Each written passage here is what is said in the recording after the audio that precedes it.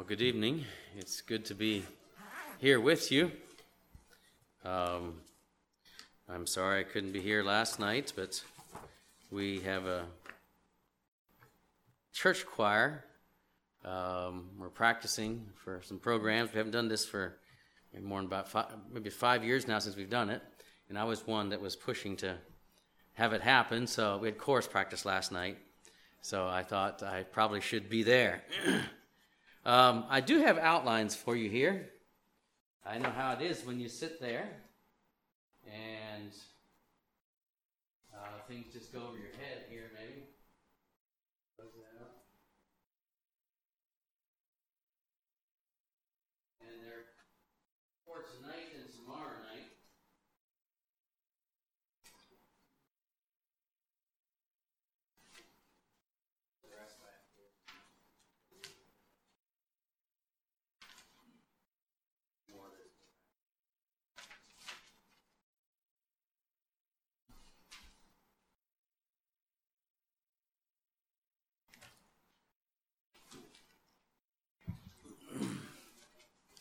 So you probably noticed that the subject is the Bible. That's pretty broad. I could have given some specific titles, but this let me not have to have it all my ducks in a row quite as early. Many of us have grown up knowing about Jesus, maybe all of us. We celebrate his birth, the incarnation, God becoming man. We heard tonight about evolution. We believe that's false. We believe God spoke the world, the universe, into existence, and that he then entered that universe as a human being. And through his sinless life, his death, and his resurrection, we can be restored to God. Now, how do we know that? Well, for many of us, this knowledge, everything I just told you, has been passed down for quite a few generations. I think I'm 10th generation. I'm the 10th generation since my ancestors came from Europe. I found, maybe just the past year, there's a booklet, Jonas Z. Peachy, I think it's Z, Peachy booklet, and it lists my ancestors from those that came over. And they knew this.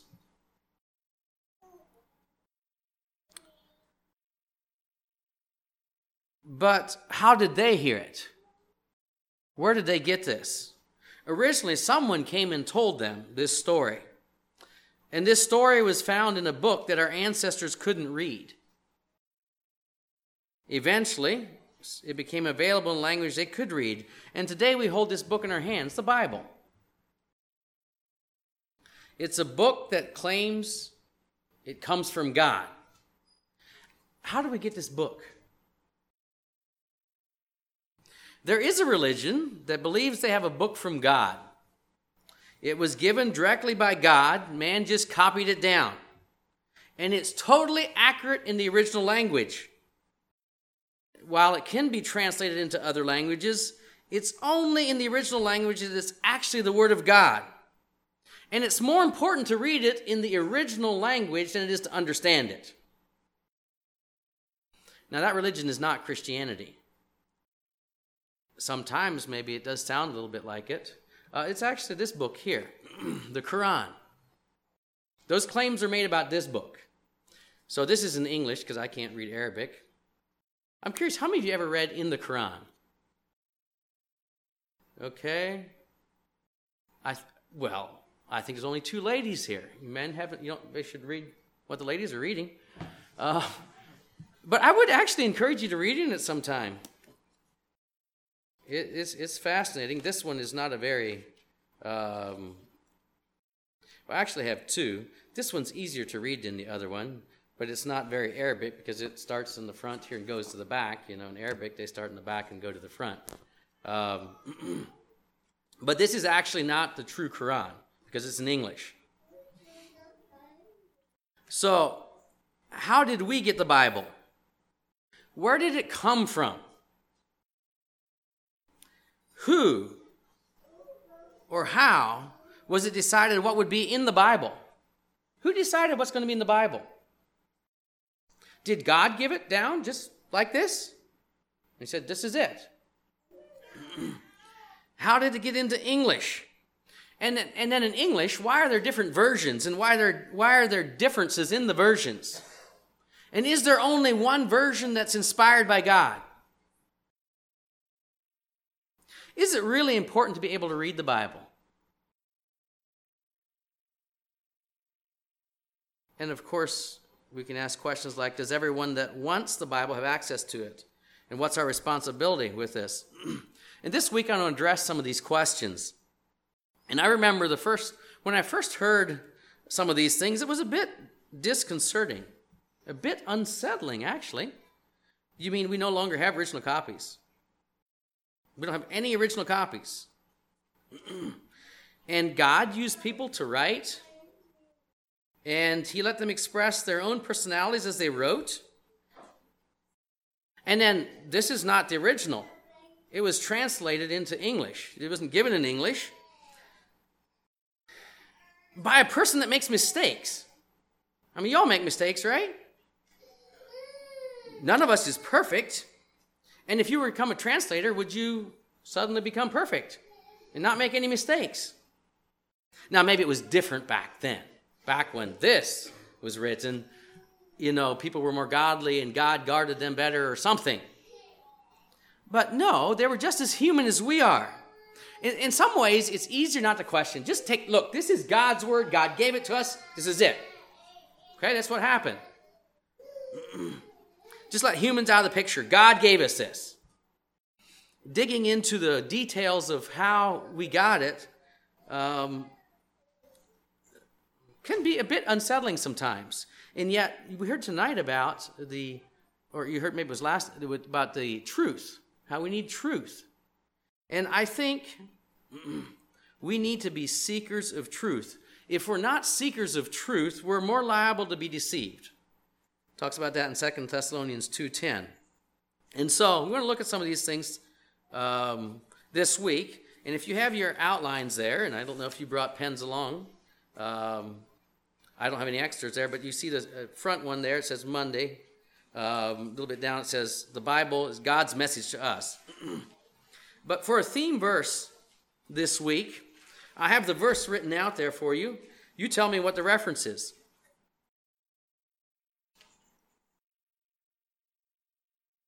Without looking. It's all right if you can't. I don't know if I could have, but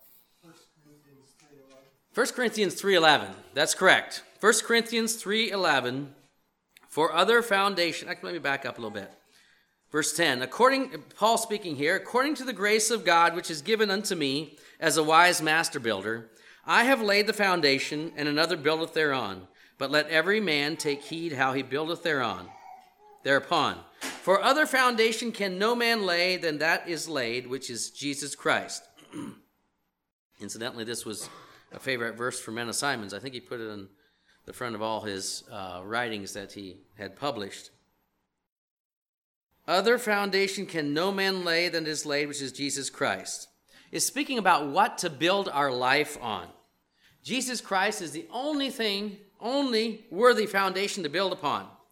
And so, now, as we go through this here, I'm not going to have an overhead here, so you just need to pay attention and fill these in as we go there. But when we speak of the Bible, our faith is not in having a flawless copy. Our faith is not in having a flawless copy that has no mistakes. That's not where our faith is. Rather, our faith is in God, that he is utterly capable of giving us the message he wants us to have, even though it comes to us through fallible humans. I'll just read that again. When we speak of the Bible, our faith is not in having a flawless copy with no mistakes. Rather, our faith is in God, that he is utterly capable of giving us the message he wants us to have, even though it comes to us through fallible humans. And so this first message here is a foundational message on the importance of the Bible, its inspiration, and its value as our guide. And so I've entitled it, The Bible, God's Message to Us. As we think about its importance, the first thing I have there is God created. We're familiar with this. Genesis 1:1. In the beginning, God created the heaven and the earth. And John chapter 1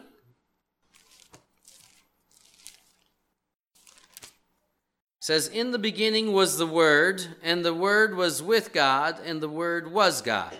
The same was in the beginning with God. All things were made by him, and without him was not anything made that was made. The Word was with God and was God. It says the Word created everything.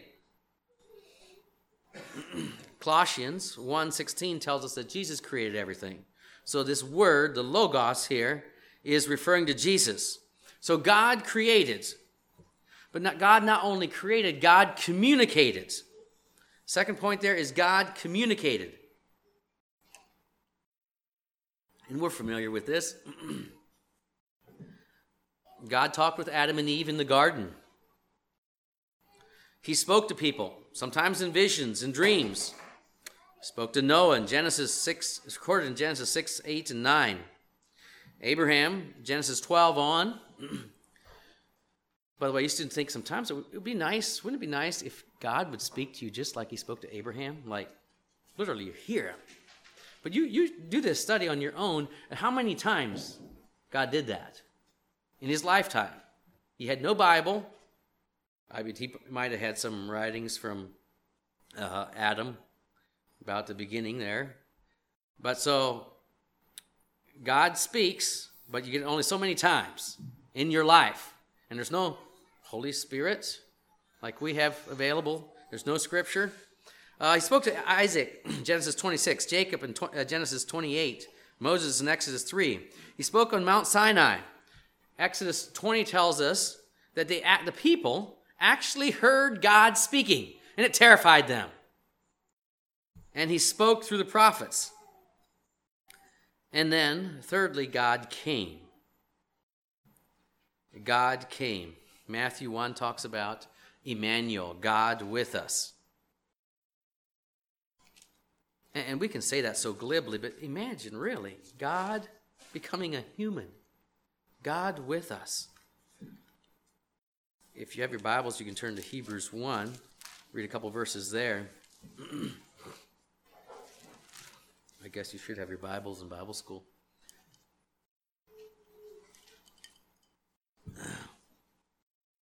Hebrews 1, 1 to 4. God, who at sundry times and in divers manners spake in time past unto the fathers by the prophets, hath in these last days spoken unto us by his Son, whom he hath appointed heir of all things, by whom also he made the worlds, who, being the brightness of his glory and the express image of his person, and upholding all things by the word of his power, when he had by himself purged our sins, sat down on the right hand of the Majesty on high, being made so much better than the angels, as he hath by inheritance obtained a more excellent name than they. Jesus is the greatest revelation of God. He is, it says here, the express image or the exact representation of God. And he purged our sins and he made a way back to God possible. He also gave the Spirit. John 14 and 15 talks about a comforter, the Spirit of truth who will testify of Jesus. John 16 says how he'll guide us in all truth, into all truth. And Acts 2, maybe you heard about that yesterday, I don't know. The Holy Spirit was given at Pentecost. And all this is recorded in a book. All this is recorded in a book, the Bible. So God chose to give us a book. Various times in the Bible, it's recorded that God either wrote or that God told people to write.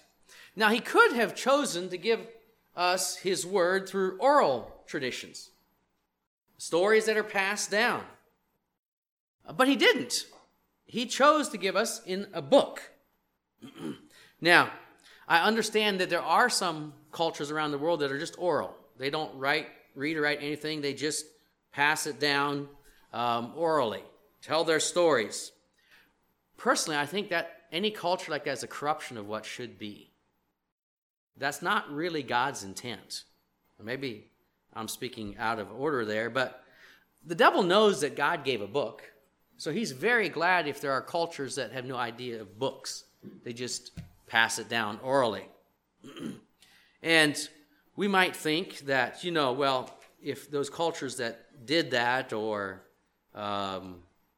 do that have their ways of preserving their information, and perhaps that's the case, I don't know. I remember hearing from a Ethnos 360 or New Tribes translator who worked with the Hoti people in Venezuela, and they were a completely oral tribe, and he said there was a great variety in their legends and stories. I mean, what he said is they're people with bad memories just like us.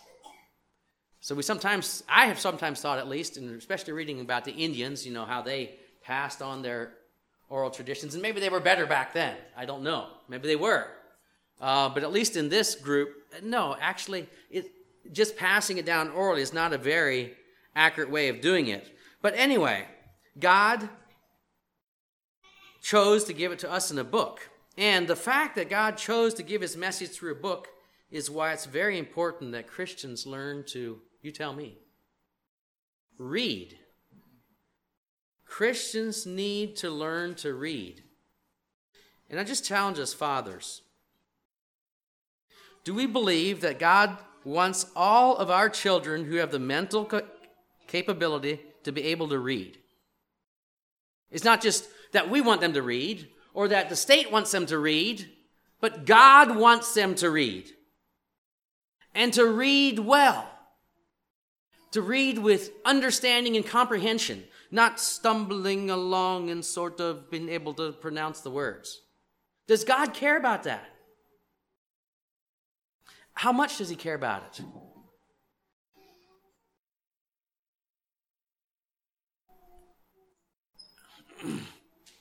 So, what if you have a child that can't walk? Is that a big deal? I mean, my children can all walk, but I'm pretty sure if I have a child that couldn't walk, that would be a big deal to me. And if I were to hear that, there's surgery we can do, and maybe they'll be able to walk. How much would I spend? What would I be willing to spend? What energy, what effort would I be willing to go through so my child can walk? Isn't it more important that they can read than walk? Since God gave his message in a book? Isn't that more important? Now we can say, well, they can hear it from someone else, and that's true. But remember, God didn't just give it in a way so that we can hear it from others. He gave it in written form. And I recognize there are different abilities. There are different abilities. Not all children will be able to walk, and not all children will be able to read. But God forbid that our children can't read well because we don't think it's that important. I really think we will answer to God for that. If my child can't read, and I didn't do everything I could, and I think about this. So what about poor people in other countries? Does God hold them accountable? Well, I would say probably as much as they can. As much as they can.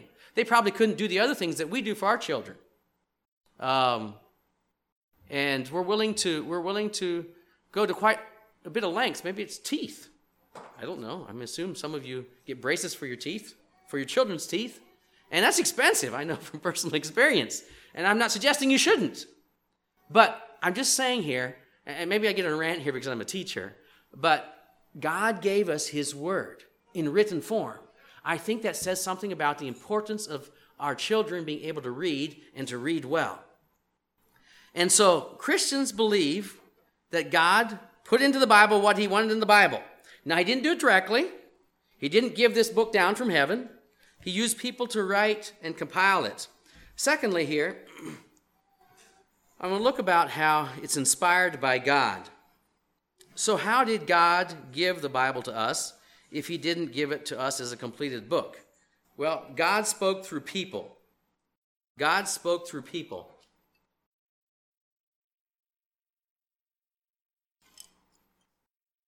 Yet Christians believe the Bible is inspired by God. The Bible itself claims to be a direct word from God. Expressions such as the Lord commanded or the Lord spake saying are used more than 2,000 times in the Bible. I want to look at some scripture where it makes some of these claims. So we think about, first of all, the Old Testament. How do we know the Old Testament is inspired by God? Turn to 2 Peter. 2 Peter 1.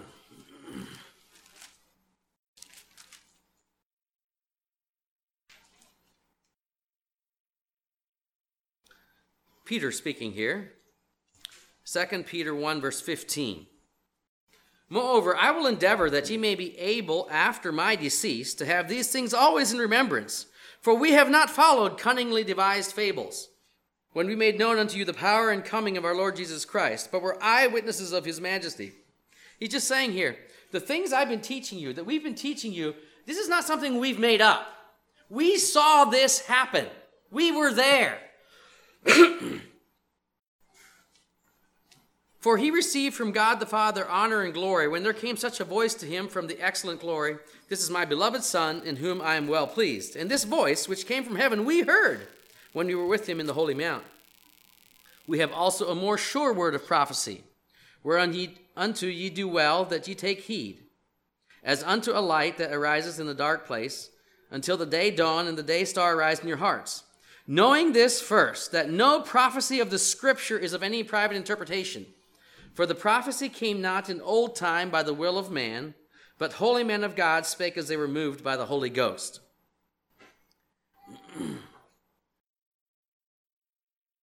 He's saying here in 20 and 21 that no prophecy of the Scripture came through the prophet's own interpretation. It was not just coming from themselves. What the Old Testament prophet said came from God.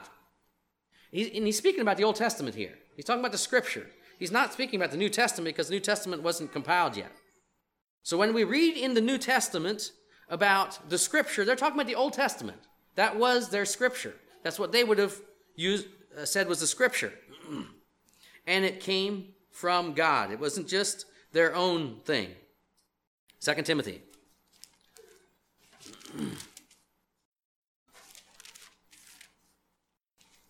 2 Timothy chapter 3, 16 and 17. All Scripture, again, speaking of the Old Testament, all Scripture is given by inspiration of God and is profitable for doctrine, for reproof, for correction, for instruction in righteousness, that the man of God may be perfect, thoroughly furnished unto all good works. All Scripture is given by inspiration of God. And that word inspiration, the word that was translated inspiration, comes from a Greek word meaning divinely breathed in. Whatever that means. It's divinely breathed in of God. And again, this was written before the New Testament was compiled, so he's speaking of the Old Testament. Now, let's look at the New Testament. How do we know the New Testament is also inspired by God? Well, if we think of Hebrews, back where we just read there, Hebrews chapter 1 there, it talks about how God spoke in time past, spoke through the prophets, and now has spoken in these last days through Jesus. The teachings of Jesus aren't just the teachings of a great prophet. It's a message from God. And indeed, he's saying Jesus is the express image of God. And then 1 Timothy 5, 17 and 18. This is an interesting passage here. 1 Timothy 5, 17 and 18. Paul speaking here about how church leaders should be supported by the church, says, Let the elders that rule well be counted worthy of double honor, especially they who labor in the word and doctrine. For the Scripture saith, Thou shalt not muzzle the ox that treadeth out the corn, and the laborer is worthy of his reward. Now, Okay, what does this have to do with inspiration? Well, notice what he says. The scripture saith, thou shalt not muzzle the ox that treadeth out the corn. Where is that found? Well, Deuteronomy 25:4. Basically says that. That's what he's quoting there. And then he says, it also says, the laborer is worthy of his reward. Where is that found? It's not found in the scriptures, in the Old Testament scriptures. I mean, the idea is in Leviticus 19:13 and Deuteronomy 24:14 and 15. But if you look at Luke 10, verse 7, Luke 10, verse 7, and in the same house remain eating and drinking such things as they give, for the labor is worthy of his hire. He was quoting a saying of Jesus and calling it scripture. Okay, so the other one was clearly out of the Old Testament scriptures. They could look and it was there. But this one here, the labor is worthy of his hire, was a saying of Jesus. And he was saying this is scripture. 1 Thessalonians 4:2 says the commandments we gave you by Jesus Christ. 1 Corinthians 14:37, Paul says those who think they're spiritual need to recognize this is God's command. And then another place that's really fascinating is 2 Peter 3.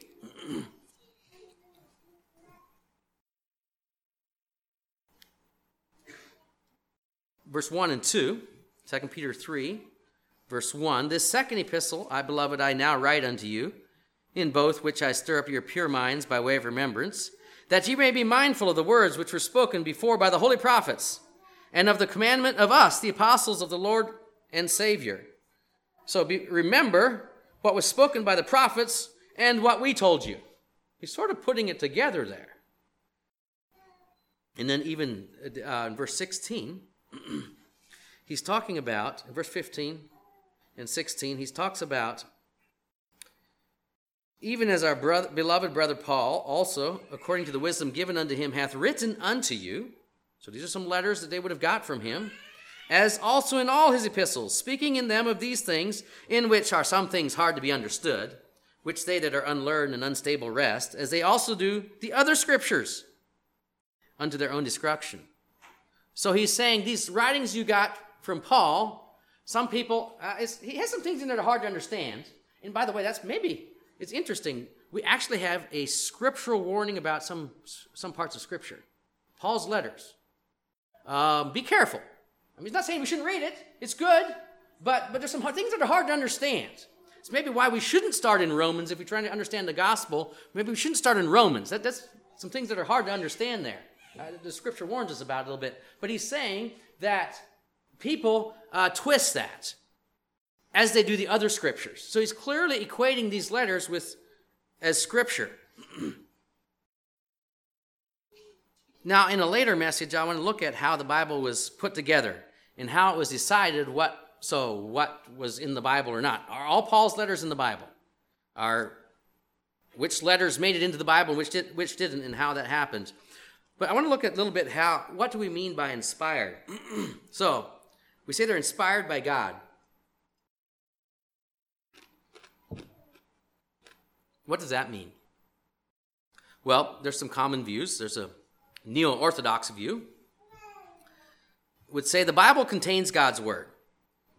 But God is so transcendent. God is so beyond us that when you try to describe God, you just can't. You just really can't.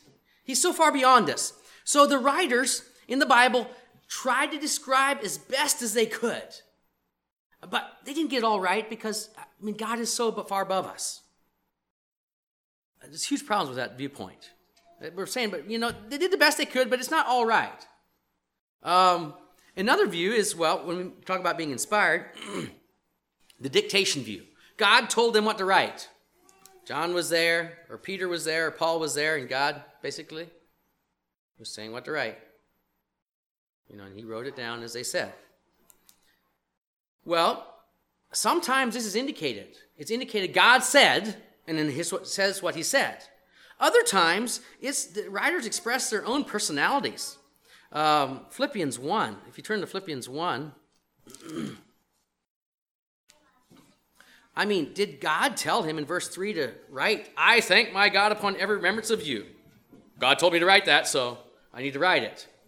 I mean, some of these things here, always in every prayer of mine for you, making requests with joy. For God is my record, how greatly I long after you all in the bowels of Jesus Christ. I mean, do we say that God said, oh, you tell him how you... I mean, did he... It seems pretty clear God is not dictating it word for word here. There's also the viewpoint of limited inspiration. Well, the Bible is inspired. And it's fully... it's inspired and protected when it deals with things it's concerned with, such as salvation in God. When it talks about those things, we can trust it's accurate, because that's what the Bible is about. Now, the parts that aren't talking about salvation and God, yeah, there might be some details in there that are wrong, but don't worry about that. That's not what the Bible is about. And then there's the plenary verbal inspiration view.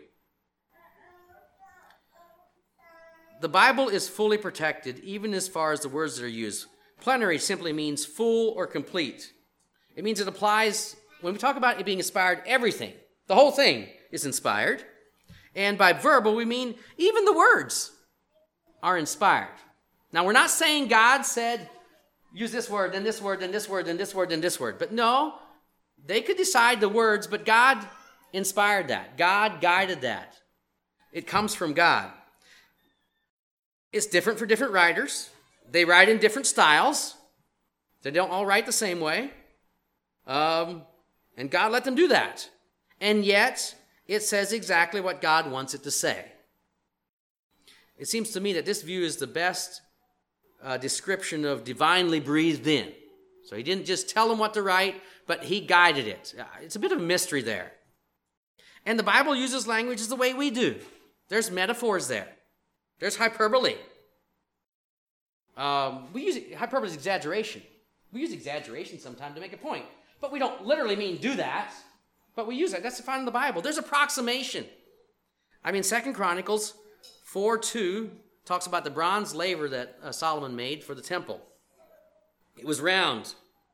It was 10 cubits in diameter. And it was 30 cubits around. Now, if you know your math, that's not possible. Okay, if it's 10 across, it should be 31.4. If it's 10 cubits across, it has to be 31.4 out around circumference. It's just how every circle is. Okay, no. It's 10 across and 30 around. That's approximation, okay? Now, if we're going to say it has to be, no, we do that all the time. So God used that same language. There's approximations, there's metaphors and so forth in there. And God let it be that way. We believe the original Old Testament in Hebrew and Aramaic and the New Testament in Greek were inspired by God and have no mistakes.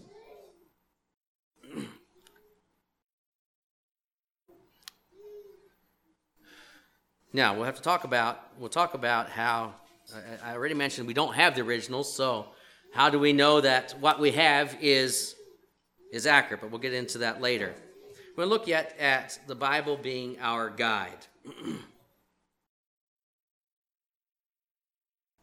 As I said earlier, we know many things about God because of the Bible. And the Bible claims the inspiration of God, and the church has understood it. So, the church has understood this is inspired by God. And the Bible is our guide, first of all, to God. The Bible is our guide to God.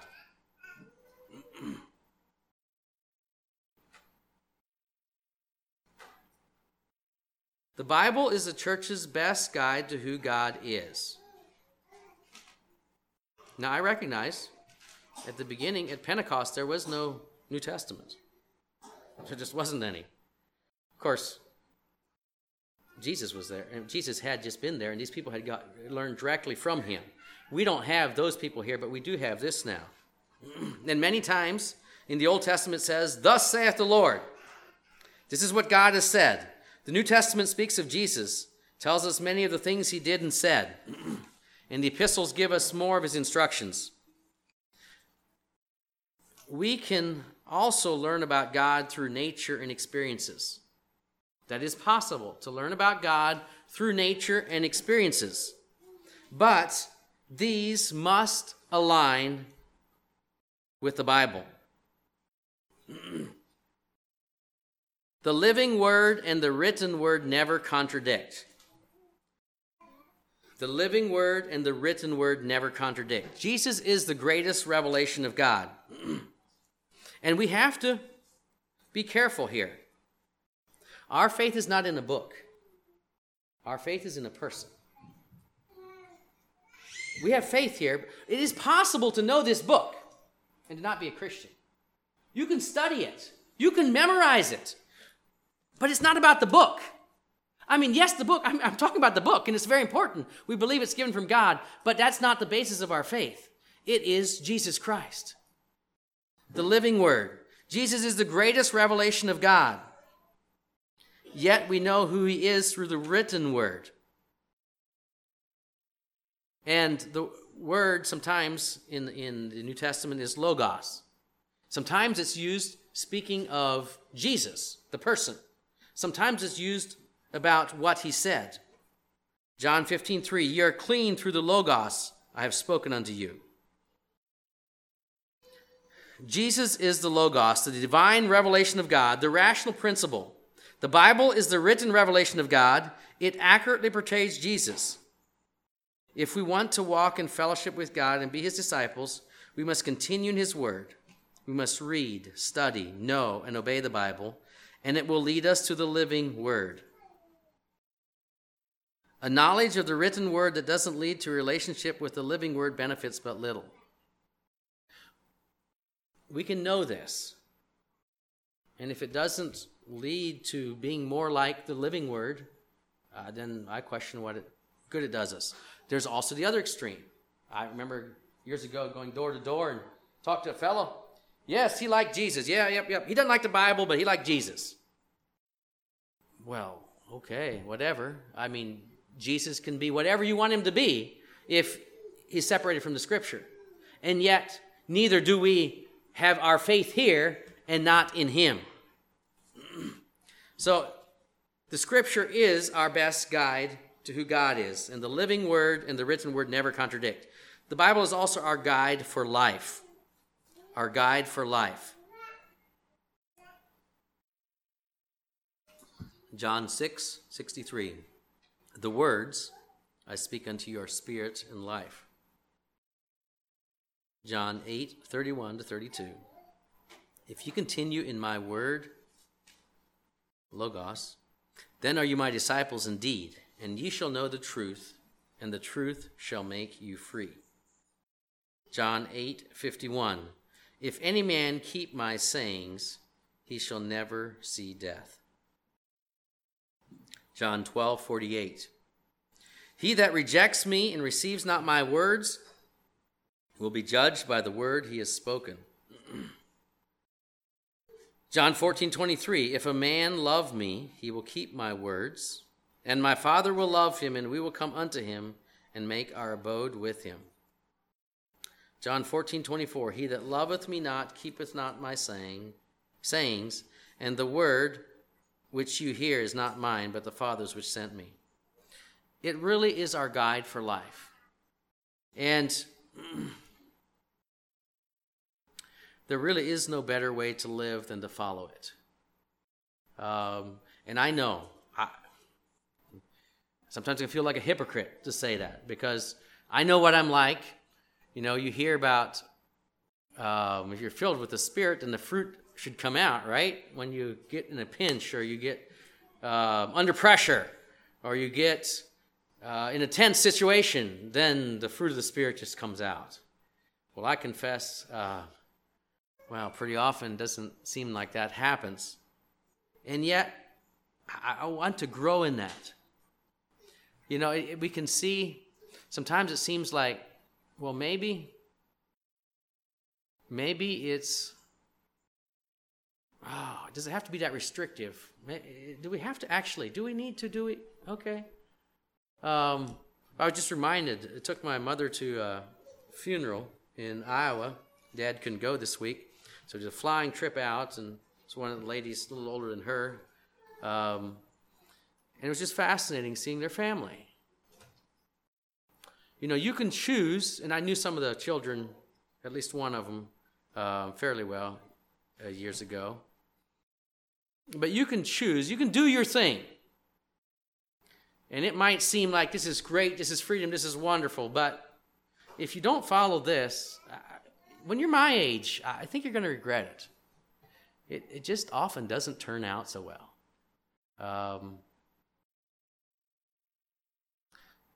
Yeah, I guess enough with that.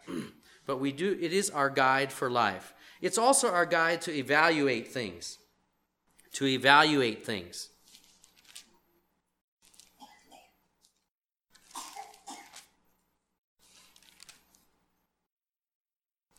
So what if God speaks to you? Through the Holy Spirit, He speaks to you. And He helps you understand that you don't actually need to necessarily do what it says here. You have a vision. And you see, maybe in your vision, you see God. You see Jesus. And He speaks to you. And He says, no, you don't. There's not just two ways. You don't need to love your enemies. You can, come on, you don't need to be so hard about, talk about, I think mentioned earlier, worldliness in the church. Well, Galatians 1:8 tells us what to do. And I think this applies to any vision. Somebody writes a book on, well, they had a vision and this is what happened, this is whatever. Okay, that's great, that's fine. I'm not saying they're lying, but that doesn't mean that's reality. Galatians 1:8, but though we or an angel from heaven preach any other gospel unto you than that which we have preached unto you, let him be accursed. As we said before, so say I now again. If any man preach any other gospel unto you than ye have received, let him be accursed. It doesn't matter if it's an angel. And maybe it really is an angel. It doesn't matter. If it does not line up with this, then you reject it. It doesn't matter how vivid it was. It doesn't matter how wonderful it made you feel. That's what he's saying here. Okay, we can learn from experiences. God can speak to us, but the Bible is still our best guide to evaluate things. Now, is this actually from God or isn't it? Okay? And God can give us visions. God can give us inspiration. But if it's not in accordance with the gospel that Paul preached, do not believe it. And where do we find the gospel that Paul preached? In the Bible.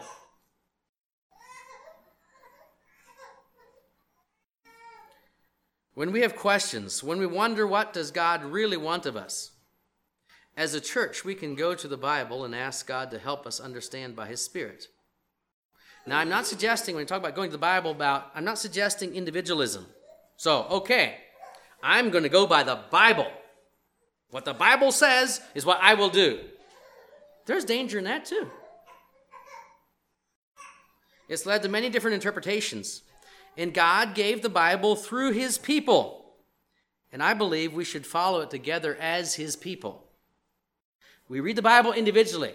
It's very important that you don't just go by what your preachers say. If you just, whatever the preacher said, that's what he said, that's what the Bible said, so that's what it must be. Okay? Well, I hope you can trust them, but you should also read it yourself. But we read the Bible individually and corporately. 1 Corinthians 3:9 and 16.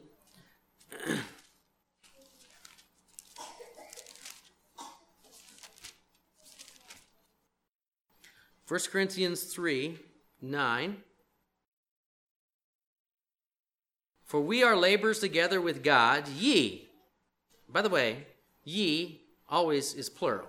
Okay, it's Old English there, but whenever it's ye in the King James, it's not. So when we say you, that can be singular or plural.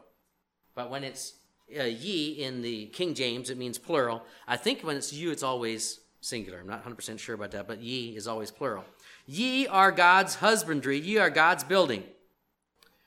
Verse 16, know ye not that ye are the temple of God, plural. You together are the temple of God, and the Spirit of God dwelleth in you. It talks about how we're God's field, God's husbandry, God's field, God's building, God's temple. We are not God's fields, God's temples, or his buildings. Now, it does tell us elsewhere that individually we are the temple of God. Our body is the temple of God. But my point is here, we do need to read the scriptures. We do need to study it ourselves and together. I think it's pretty dangerous. Well, I guess it's dangerous both ways. It's dangerous if you just do, well, whatever the brothers say, that's what we'll do. So I'm in this church, and whatever the other God shows through the brotherhood, that's what I'm going to do. That's dangerous. But it's also dangerous to say, I'm going to study, and whatever I see here, I'm going to do, don't matter what the others say. Be pretty cautious about that. You're God's temple together. You're God's field together. And God has given the church a book to lead us to him, to show us how to live and to keep us from error. And so as we look at how the Bible came to us, I want to increase our faith in God. God is very, very capable of giving us the book that he wanted us to have. Though he worked through fallible humans, our faith remains in him, that he's given us his message accurately and preserved it accurately. And so we'll talk more about that the other evenings. Thank you.